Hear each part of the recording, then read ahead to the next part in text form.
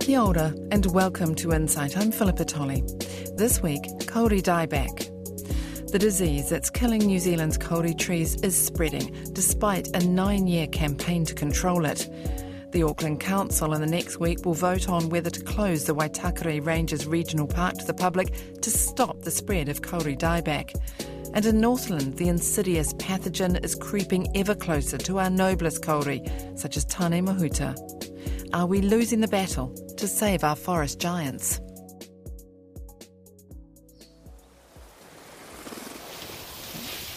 This kauri here, that's just in front of us, and now so that would be 4 feet around that tree, that's died this year. But that tree had leaves on it when I was in here 6 months ago. On his green and Pleasant Hill farm south of Dargaville, Jake Smith is surveying what used to be a fine stand of kauri. 5 generations ago, his great-great-grandfather chopped down a kauri forest whose towering trunks could be seen 50 kilometres away. He and his dad Clive have been trying to save the remnant, but the death toll is mounting. There's a sense of kind of panic because these trees can't run away from the condition. A 400-year, 1,000-year life of a tree, in 18 months it's all gone. Boom. You stand here in the bush, you hear the birds, it's completely silent, apart from those birds, and yet these great giants are like dead men walking. And landowners are not alone in their sense of despair. Scientists share it. Dr Nick Waipara has been studying kauri dieback for more than a decade. He's considered a leading authority on the disease. A lot of my work has been around Tamakim Kaura and Auckland forests, and I was up in Northland also doing some work, and I really looked around Waipoa and I was absolutely saddened, stunned and shocked at the look of the forest to me.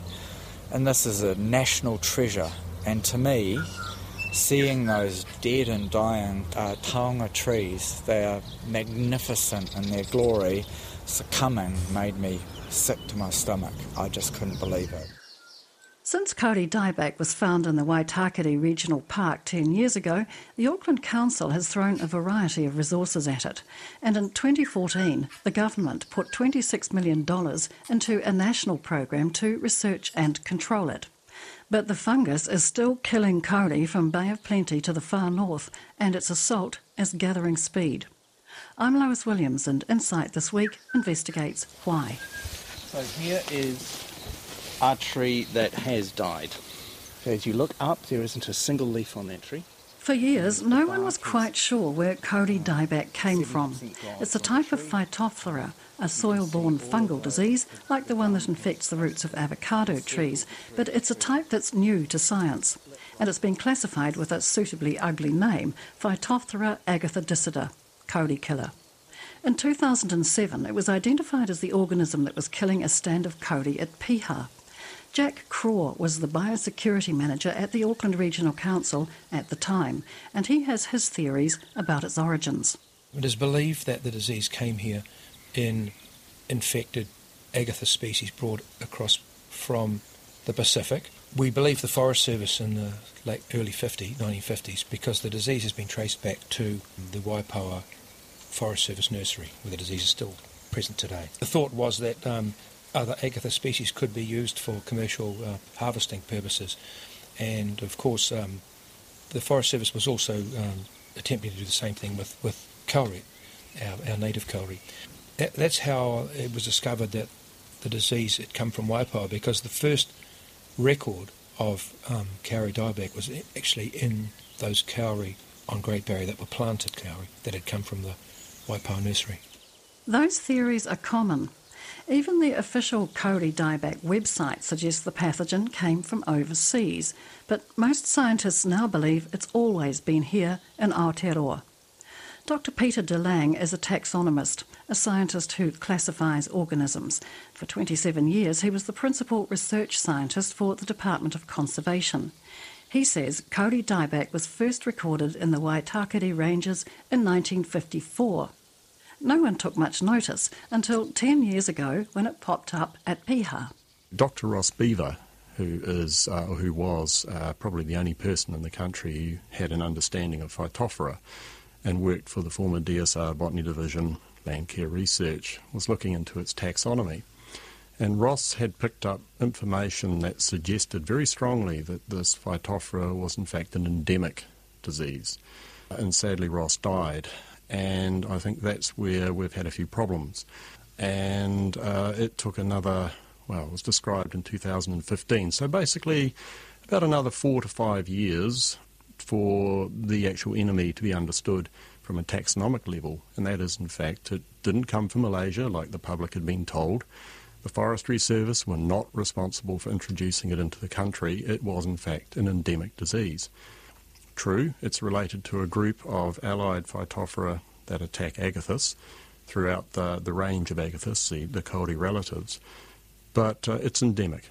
So if the kauri killer's been lurking in our soils forever, why is it only now that it's spreading across the land? Dr. DeLang says the answer is pigs, possums and people. We don't know what moa and adsbills and things might have done in the past, but either way we now have a whole raft of introduced animals that are very effective at spreading it, and probably the worst one is humans.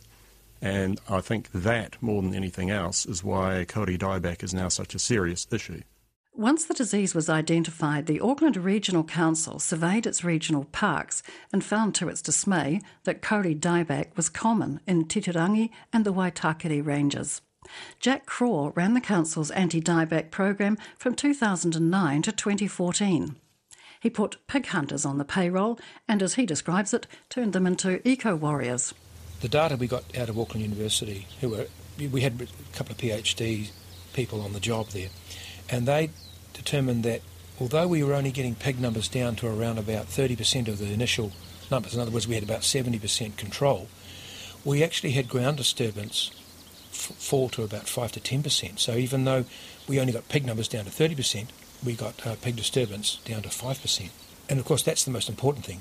Actual total pig numbers aren't important. What is important is what kind of disturbance are they causing, because the disturbance is what spreads the disease. And it was found that when you get pig numbers down, the forest recovers, a whole lot of new plants come up, and the pigs switch from rooting and getting their nutrient from underground to browsing the tops of the new growth, which is great for kauri dieback. So maintaining that program in the Waitakere Ranges was about $130,000 a year. For that we were dealing with 95% of the pig vector issue, so it was definitely money worth spending. Jack Craw also ordered aerial surveys of the forest canopy to locate the dying trees, and that was followed by what's called ground truthing, in lay terms sending in ground teams, finding the sick trees and soil testing for kauri dieback. I had a contractor develop a aerial surveillance methodology that was really, really accurate using helicopter, and the photographic records were all digitised and connected to GPS, so we could send our ground truthing teams back in and they'd find those trees to within 2 or 3 metres, so you could always find those trees. So the whole exercise of determining where the disease was only cost $24,000 for the aerial work and $29,000 for the ground truthing, which is extremely inexpensive for 16,000 hectares of primeval forest. And it's that data that's enabled today's Auckland Council to confirm that the rate of kauri dieback in the Waitakere Ranges has more than doubled in 5 years.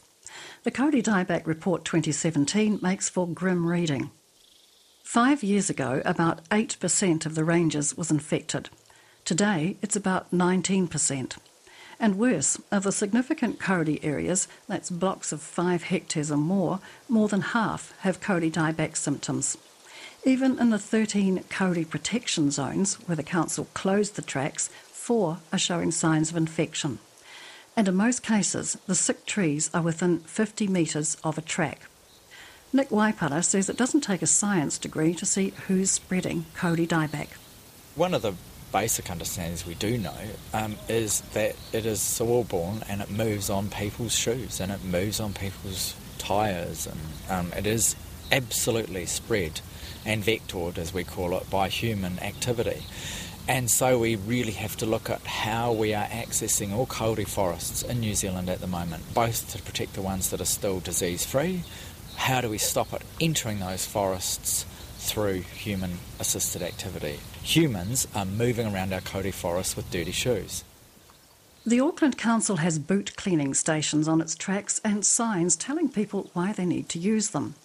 But Jack Craw says right from the start, many people simply ignored them. My staff did quite a lot of work on basically market segmentation, looking at who were abiding by the rules and who were not. And it was very interesting. Tourists are wonderful. The tourists read the sign. It doesn't matter what country they come from. They seem to read the signs and do what's recommended. All the commercial operators that operate in the ranges, like canyoning and hiking, and they all behave really well because they know that their concession depends upon it. They have really tough rules, and all the people that they take in and out of the forest obey the rules. Our biggest problem really was dog walkers, runners, and depressingly, locals. A lot of local people who walk through the bush, they love the bush, of course, they walk through it for that reason.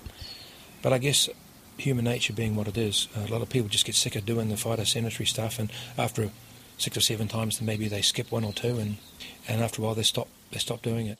It's a behaviour that infuriates Mels Barton. She's the chair of the New Zealand Tree Council. She lives in Titirangi, and she's an ambassador for the Kauri Rescue Program. But Dr Barton says many track walkers just don't want to know about Kauri dieback. I know it because I see it with my own eyes, and I hear the excuses of, it's pigs, possums, dogs, it's not me. I was at Kakamatua with my dogs the other day at the cleaning station cleaning our shoes, and someone came with a buggy and a friend, and they were just about to walk past, and I asked them if they would please clean their shoes, and she argued with me as to why it wasn't necessary for her to do that. The time that she spent arguing with me, she could have cleaned her shoes twice. She did do it in the end, but if there's just any excuse not to be bothered spending 30 seconds doing that. Mels Barton says the Auckland Council, though, is also to blame for the rampant spread of Kauri dieback. She says the council's failed to invest in its track network, and many trails have turned to mud, the perfect medium for the disease spores. And she calls the cleaning stations a joke. It really is all just about the money. Those cleaning stations are pointless, quite frankly. The crate ones where it's just a brush and a spray bottle. You're wobbling around on a single foot with nothing to hold on to most of the time, trying to clean mud off your boots, which may be ankle deep. So that in itself is almost completely pointless because you're never going to get the mud off, and it is the getting of the mud off that it is so important. A quick spray and walk away achieves absolutely nothing. If you've left mud on your boots, those spores are in that mud and they'll stay in that mud forever, and you'll be walking that dried mud 10 years later to another forest and it will still be infecting kauri trees. So it's the cleaning that is so important, not the spraying. I actually wish they'd take the spray bottles and fill them with water and tell everybody it's water for cleaning their shoes, because at the moment people think that's some magic bullet that they just have to spray their boots with and that's it, job done. It isn't. It's not achieving anything if you're spraying it on top of dirt. Dr Waipara says nature lovers are even flouting the rules about closed tracks. And some, including geocachers, deliberately go off track in pursuit of their sport. We closed areas of the Waitakere Ranges to protect healthy kauri systems, and we're seeing people using closed tracks. On one track, 5,000 people. So determined that they knew best and were walking through an area that was shut. Now they are going to be vectoring that disease further into that healthy stand. So this is our problem, in that we are seeing a decline in the effectiveness of this program to control the disease. And that is, this is where I say he tangata, he tangata, he tangata. The people moving this pathogen are critical. So we are seeing the program go backwards in some of our forests because the forests are more diseased than ever.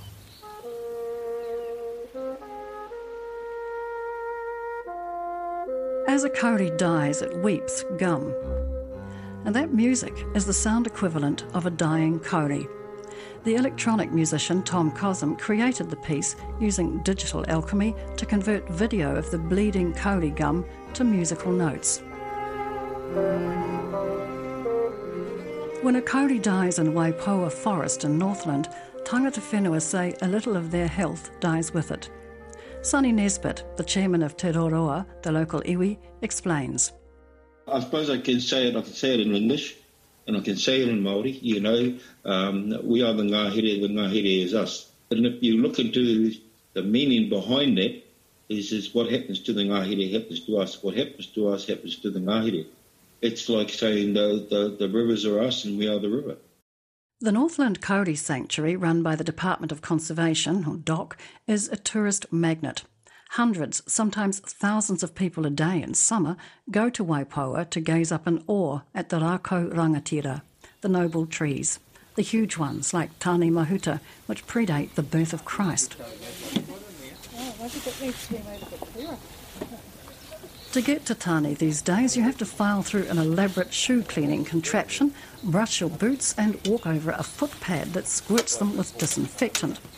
Te Roroa ambassadors stand near the big trees to talk to visitors and make sure they stay on the boardwalks. But on the day I visit with the iwi's operations manager, Snow Tāne, we spot fresh graffiti carved into one kauri. And he's just heard from a bus driver that more than 100 tourists have trooped into the forest to meditate. Now, I know about this group that's been coming in here, but what it is, it's a Korean group. They meditate in the forest.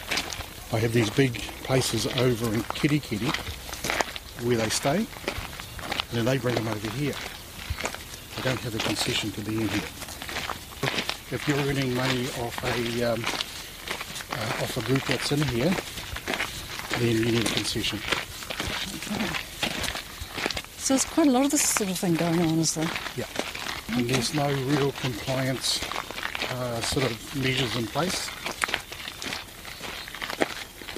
Nobody's really in charge of keeping them out or making them pay. Doc are. But they're so thinly spread. A lot of these trees are infected. So this one here has been dead for a while. And drive the road that bisects Waipoua Forest and you see them everywhere. Dead kauri, their bleached arms reaching for the sky.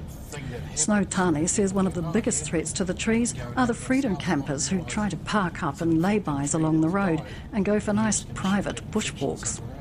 Freedom campers go in there and then they try and stay there overnight and then they gap it into the bush.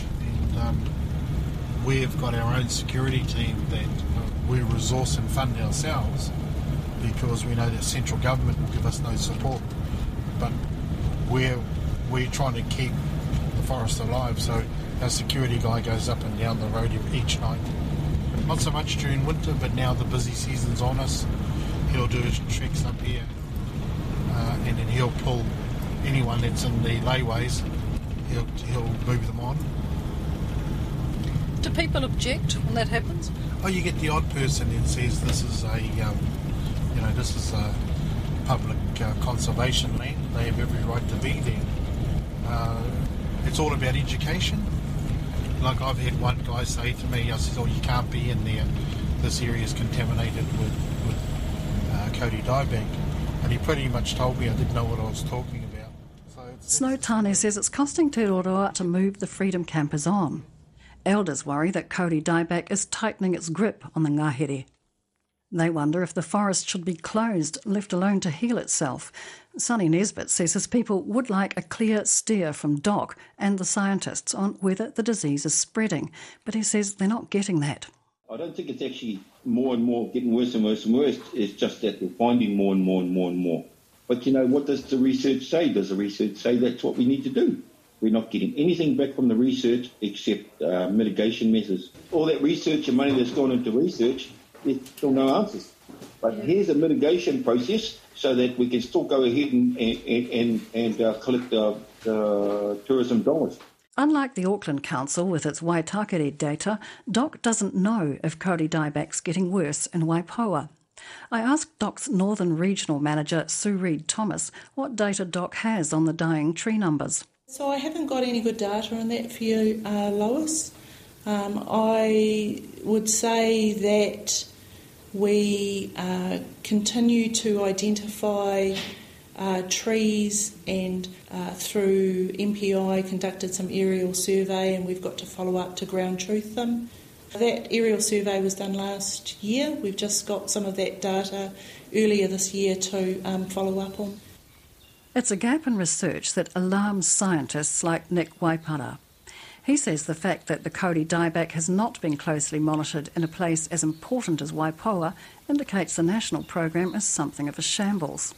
Well, this is the problem with the lack of knowledge. We're having all sorts of areas and agencies and people and communities trying their best to fight this organism. I'm really worried that we don't have that knowledge 10 years later. And I put that squarely on the lack of decent research being delivered on the ground to people trying to manage the disease. And it makes me sick to my stomach that we are seeing these forests decline and absolutely, as we've seen in the Waitakeres, entire stands now being infected. And I'm sorry, 10 years is enough time to have got some of those basic answers out. And there appears to be another gap. Dr Waipara says scientists aren't even sure that the disinfectants used in DOC's new shoe cleaning stations actually work. The current disinfectant we're using, called Sterigene, we do know kills some parts of the kauri dieback life cycle, but we don't know how effectively it kills the oospore or the soil-borne spore. That's a basic piece of research we need to know before we see all these new designs of cleaning stations being put out into the forest. Do we know it works? But Sue Reid-Thomas says DOC has invested heavily in protecting the iconic trees in Waipoua from kauri dieback. DOC's had the lion's share of the government funding granted for the program in 2014. That's $21 million over 4 years. So far, it's spent only a quarter of that, mainly on track upgrades and boardwalks, and those state-of-the-art cleaning stations.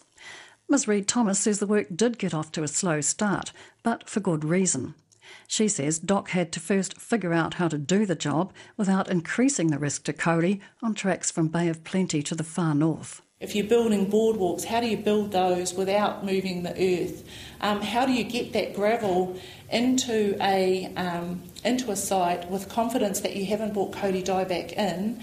And if you're treating everything as infected, what do you do with it if you have things left over? So there's been a lot of, particularly in the early year, thinking about how we would go about that and building the suite of contractors who were able to do that work. The lead agency in the kauri dieback management program is the Ministry for Primary Industries, and it's rejecting suggestions that it's dropped the ball. Its governance group for the project includes DOC, councils in the affected areas, and iwi. And its pest management spokesman, John Sanson, says decisions on funding for research and prevention measures have been made collectively. He says while kauri dieback has spread in the Waitakere Ranges, Aucklanders can take comfort from the fact that it hasn't infected the hunuas. It is challenging to prevent the sort of further ongoing spread, primarily by activity of people walking through that area. But I'd like to think that we're being reasonably effective at being able to prevent those big jumps of the disease to new areas. In the Auckland region, for example, the Hunua Ranges, surveillance monitoring work to date has not identified the disease in that area at all. So I think there are sort of the balancing arguments around there's some positive news coming out of all of this and the efforts to date. But for the kaitiaki of the Waitakere forests, that is no consolation. Te Kawerau Amaki are a small iwi, but they've taken the big step of placing a rahui over their ngahere. They're asking people to stay out of the forest until the council's managed to make its tracks dry and safe and found a way to convince people to clean their shoes. The iwi spokesman, Edward Ashby, says the council's efforts to protect the forest have failed and urgent action is needed.